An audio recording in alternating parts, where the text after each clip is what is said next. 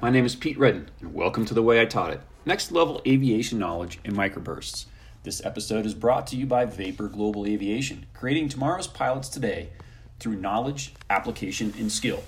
Look into our newest offering for general aviation pilots, upset prevention and recovery training. 3 hours of ground, coupled with 2 flights in our aerobatic Citabria. Look them up on Facebook and LinkedIn, Vapor Global Aviation, or contact us at vaporglobalaviation@gmail.com. All one word, vaporglobalaviation@gmail.com. On with today's episode, AIRMETs and SIGMETs. Welcome to another episode of The Way I Taught It, on the road edition from Denver, Colorado. Currently, I'm providing exam services to a flying school located in Loveland, Colorado. Unfortunately, the last 2 days have been under AIRMET and SIGMETs due to high winds, turbulence, and low-level wind shear. All things you want on your exam day, right? Unfortunately, with the winds gusting up to 38 knots, there is no way to get off the ground in a Cessna 172 for an exam, let alone safely taxi to the active runway. Weather is one of the weakest areas I've seen on both practical exams and written test results. The same 12 categories of weather, of which a minimum of 3 must be tested, are contained in the Airman Certification Standards for each certificate or rating you can earn. I'll let you look them up. Today we'll discuss AIRMETs and SIGMETs, and then demonstrate how a scenario for instruction and preparation for the practical exam can be generated. Let's break down the basic definition of an AIRMET and SIGMET. Both are considered in-flight weather advisories and can be located or accessed online via FAA flight planning tools or via a flight service station, either in flight or on the ground, via radio frequency or telephone, depending on where you are. Yes, you can get them through your favorite flight planning software as well. Just remember, flight planning software is a repeater of information, not the source of information. So let's talk about AIRMET. AIRMETs are issued every 6 hours as required for a specific area. Immediate updates are provided as needed. It contains operational information, specifically weather information, for all aircraft, mostly targeting light general aviation aircraft. A SIGMET is issued for unscheduled forecasts of rapidly changing weather that is non-convective in nature, not associated with thunderstorms. They normally run 4 hours in length, 6 hours if issued for a hurricane. A convective SIGMET is an unscheduled forecast due to convective activity, i.e. thunderstorms, and each forecast is 2 hours in duration. A couple of quick things in general. All AIRMETs and SIGMETs are forecasts. They are not necessarily saying that these conditions are actually happening right now, with the exception of a few instances. Let's discuss AIRMETs for a moment. They are 6 hours in length for a specific area, specific to light aircraft, but applicable to all. Think moderate on a scale of light, moderate, and severe. There are 3 types.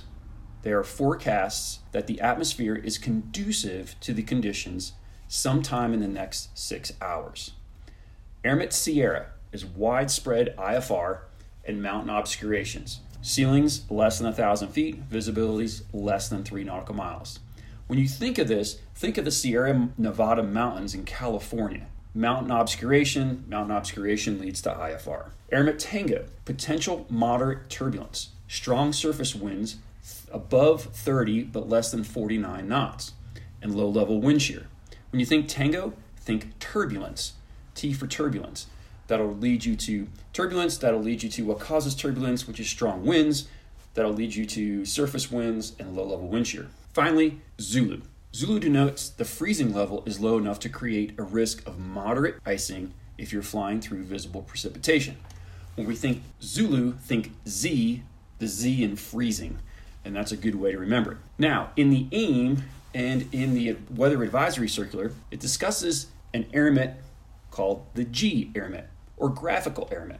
This is a new AIRMET, and with access to a computer, it is an interactive up to 12 hours out beyond the current AIRMET, where you can interact with that AIRMET and change the time and change your altitudes and determine if that AIRMET is going to affect you out into the future. The underlying basic AIRMET is renewed every 6 hours in this scenario, but the G AIRMET has the basic 6-hour AIRMET plus another 12 hours. So pretty much it's an AIRMET that covers a wide area greater than 3,000 square miles, and it has information out to 18 hours from the current or the issued time. Again, remember these are all forecasts of possible or potential weather conditions that may affect your route of flight. Now, you're thinking, why is he harping on this forecast thing?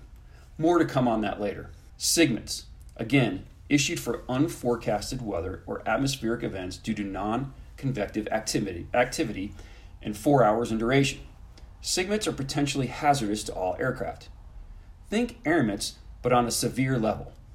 Severe icing, severe turbulence, to include clear air turbulence, widespread IFR, not just localized, sandstorms, dust storms, volcanic ash. Again, this is an unscheduled forecast of potentially severe weather. Convective SIGMETs, think weather events due to thunderstorms. Convective activity. Convection is where heat and moisture is rising, and that's what happens when you get a thunderstorm.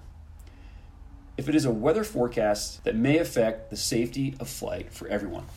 So a SIGMET is significant meteorological event, and this is a safety concern for everyone.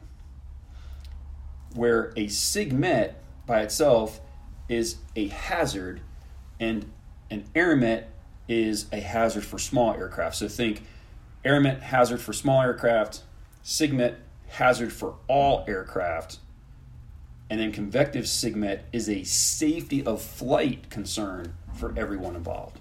A SIGMET contains a forecast for the following weather phenomenon: severe or embedded lines of thunderstorms, winds greater than 50 knots, heavy precipitation covering more than 40% of a 3,000 square mile area, a 3/4 inch hail falling at the surface, and tornadoes. Now that we've successfully defined all the knowledge we need to know and where to find more when we need it, and wait to the end of the podcast and I'll give you some more references, let's get into the application portion, because knowledge without application, we don't develop skills. We take forecasts, AIRMETs and SIGMETs, and they should be heeded and taken very seriously by general aviation pilots. That doesn't mean your $100 pancake or $100 hamburger is immediately canceled just because an AIRMET was issued. It means you must manage the risk of going to get that $100 hamburger or that $100 pancake. When it comes to AIRMETs, there is a 6-hour period that is covered when the specific weather phenomenon will occur. It may occur in the first hour. It may occur in the last hour. It may occur in the 4 hours in the middle of the AIRMET 6-hour period. Or it could be for the entire 6 hours based on what the data, what the evidence is showing you. So let's take AIRMET Tango for moderate turbulence. Let's say it's active during our planned $100 hamburger run. We figure an hour flight to the hamburger, an hour to eat the hamburger, and an hour flight home. Let's say our flight is in the first 3 hours of the 6-hour window that the AIRMET has been issued. We're going to need to do some extra, and I put that in air quotes because we should be doing the same amount of flight planning for every flight. But we're going to do some extra flight planning to assess this risk. First, I would start with looking for evidence that turbulence is actually occurring in the form of PIREPs in your area. A good place to go for PIREPs is to call the flight service station and ask them if there are any, or get your abbreviated briefing or your standard briefing or your Outlook briefing, as the case may be. Remember, an Outlook briefing goes out into the future 6 hours, and that just so happens to correlate with a 6-hour window for AIRMETs. So you'll go there, you'll ask for the PIREPs in your area to see if pilots are reporting moderate or greater turbulence, maybe even light turbulence, because light turbulence is the first step towards moderate turbulence. Next, I would look at surface winds along the route. Are any surface winds already above 30 knots or above your personal minimums for winds? Is there any wind shear reported? I would look at the winds aloft and see if there's any significant wind speed or wind direction changes at altitude. I would look at the TAFs along the route and attempt to narrow down when the turbulence is going to occur. If doing all that shows the turbulence is not due to hit till the second half of the AIRMET valid time, I'm leaning towards go, and I'm ensuring I have sick bags for my passengers. I prefer to bring the large black garbage bags. They're really hard to miss when you're bouncing around because you got a pretty big opening on them, and they bring a bit of comedy relief to the pre-flight briefing. But there's more before we can go.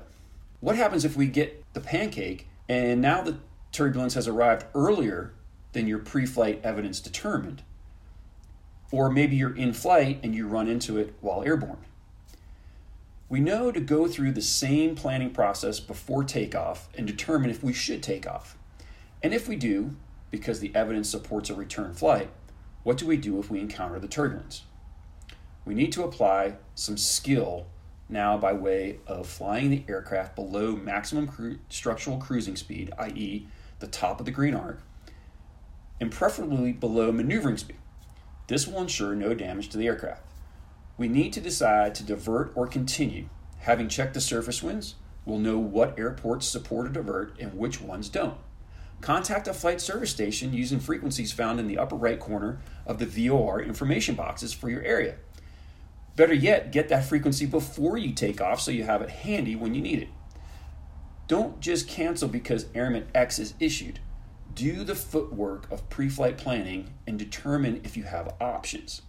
If you don't have options, or the data suggests that the turbulence has already arrived along your route of flight, it is a no-go.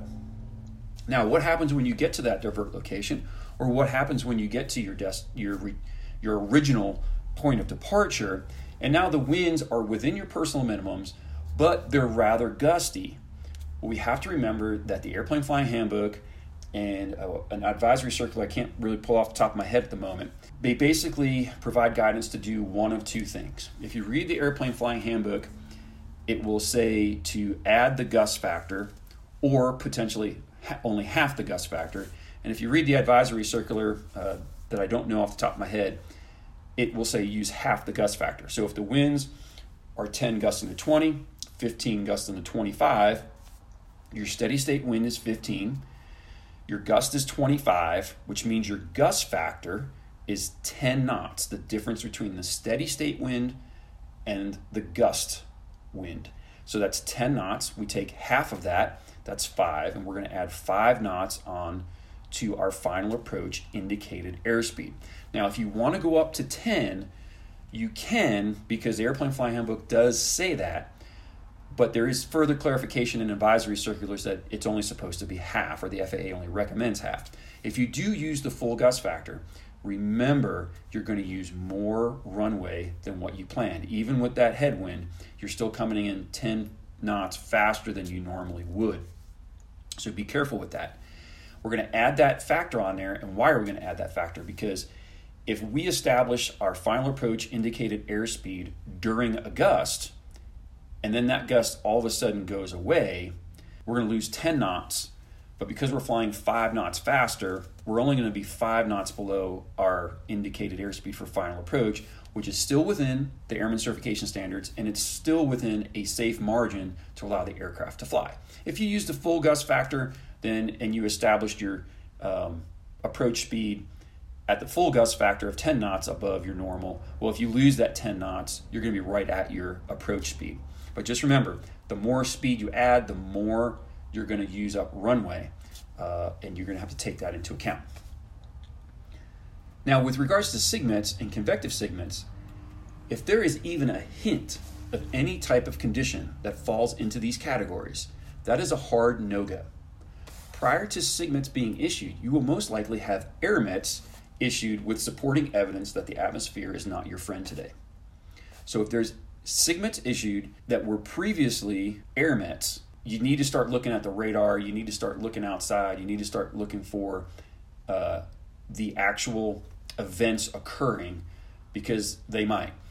And you may have a SIGMET for thunderstorms, and there may not be any thunderstorms on the radar yet, but if you have any sort of turbulence reported, or if you're encountering any type of turbulence because you're already airborne when the SIGMET comes out, you got to get on the ground, because that's the atmosphere is losing stability, and you're going to get those thunderstorms, you're going to get that hail, you're going to get those tornadoes and all the worst things in the world that come along with it. Remember, a SIGMET is everything that an AIRMET is. It just goes from a moderate level to a severe level. So it's severe turbulence, severe widespread IFR, severe icing. Here's my final thought. As we know, real life is not academic. We are dealing with all sorts of pressures that drive us to rationalizing it will not happen to me. If you are a private or commercial pilot, whether going to pick up grandma or a client, some of us will continue a bit further into this scenario due to our own individual risk acceptance based on our experiences. So every flight instructor and every designated pilot examiner should be asking the hardest question of all to answer when a pilot provides a correct but oversimplified answer. Why? If we, the professional educators and examiners of general aviation, take the additional step of asking why did you decide that, we can drive home the dangerous realities of aviation in our academic scenarios.